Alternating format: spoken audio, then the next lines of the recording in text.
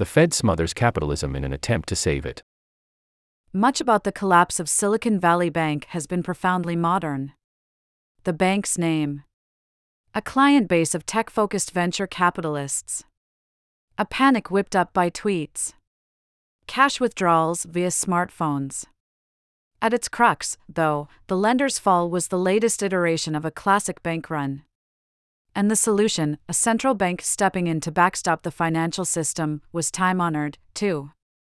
So well-trodden is the topic in economics that the lyrical phrase describing the central bank's actions, lender of last resort, is often abridged to its ungainly acronym, LOLR. A review of the history shows both the typical and the unique in the case of Silicon Valley Bank. There is ample, albeit imperfect, precedent for the Fed's actions. Yet they continue a worrying trend of ever broader interventions and, consequently, distortions to the financial system. This gives rise to questions about whether, in the long run, the Fed's pursuit of stability harms the economy.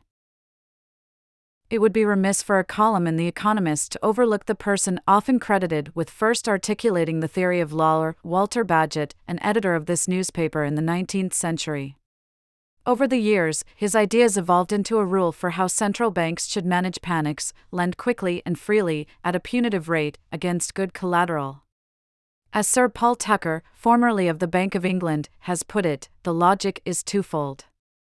Knowing the central bank stands behind commercial lenders, depositors have less incentive to flee. If a run does occur, intervention helps limit sell-offs. Nearly as old as Bagehot's writing is the obvious objection to LOLR, that of moral hazard. Foreknowledge of central bank intervention may induce bad behavior.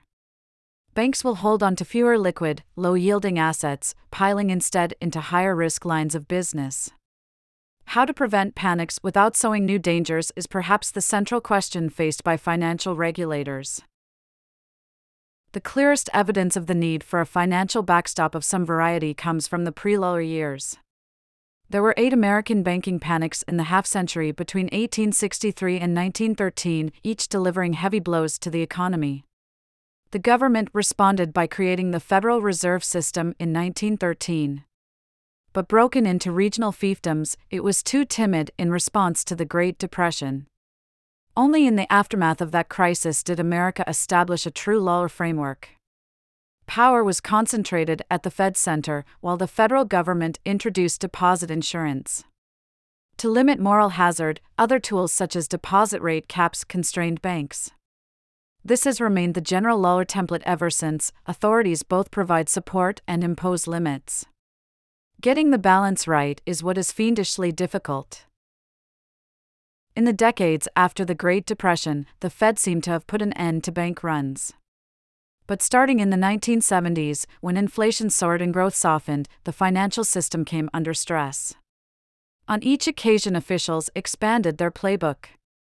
In 1970, they snuffed out trouble that originated outside the banking system. In 1974, they auctioned off a failed bank. In 1984, they guaranteed uninsured deposits. In 1987, they pumped liquidity into the banking system after a stock market crash. In 1998, they helped to unwind a hedge fund. Even if each episode was different, the basic principles were consistent. The Fed was willing to let a few dominoes fall. Ultimately, though, it would stop the chain reaction. Read more of this package. What's wrong with the banks? How deep is the rot in America's banking industry? For markets, Silicon Valley Bank's demise signals a painful new phase. What the loss of Silicon Valley Bank means for Silicon Valley. These various episodes were dress rehearsals for the Fed's maximalist responses to the global financial crisis of 2007 to 2009 and the COVID crash of 2020. Both times it created a dizzying array of new credit facilities for struggling banks. It guided financing to troubled corners of the economy. It accepted an ever wider array of securities, including corporate bonds, as collateral. It allowed big firms to fail, most significantly, Lehman Brothers. And as markets started to work again, it retracted much of its support. Such extensive interventions prompted a rethink of moral hazard. In the 1970s, the concern was overregulation. Rather than making the financial system safer, policies such as the deposit rate caps had pushed activity to shadow lenders. Little by little, regulators lightened restrictions. But after the financial crisis, the pendulum swung back towards regulation. Big banks now must hold more capital, limit their trading, and undergo regular stress testing.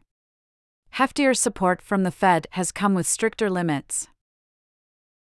In this context, the government's response to Silicon Valley Bank looks more like another notch in the wall rather than a radical new design.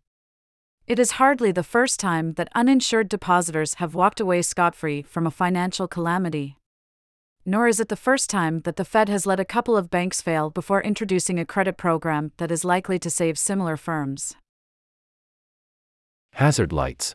Yet every notch in the wall is also indicative of an increasingly expansive federal. In one important respect, its assistance has been far more lavish than in previous rescues. When providing emergency credit, it is normally conservative in its collateral rules, using market prices to value the securities that banks hand over in exchange for cash. Moreover, it aims to lend only to solvent firms. This time, however, the Fed has accepted government bonds at face value, even though their market value has fallen sharply. That is remarkable. If it had to seize collateral, it could suffer a loss in present value terms. And the program could breathe life into banks that, in mark-to-market terms, were insolvent.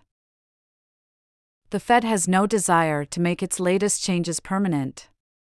It has capped its special loans at just 1 year, long enough, officials hope, to stave off a crisis.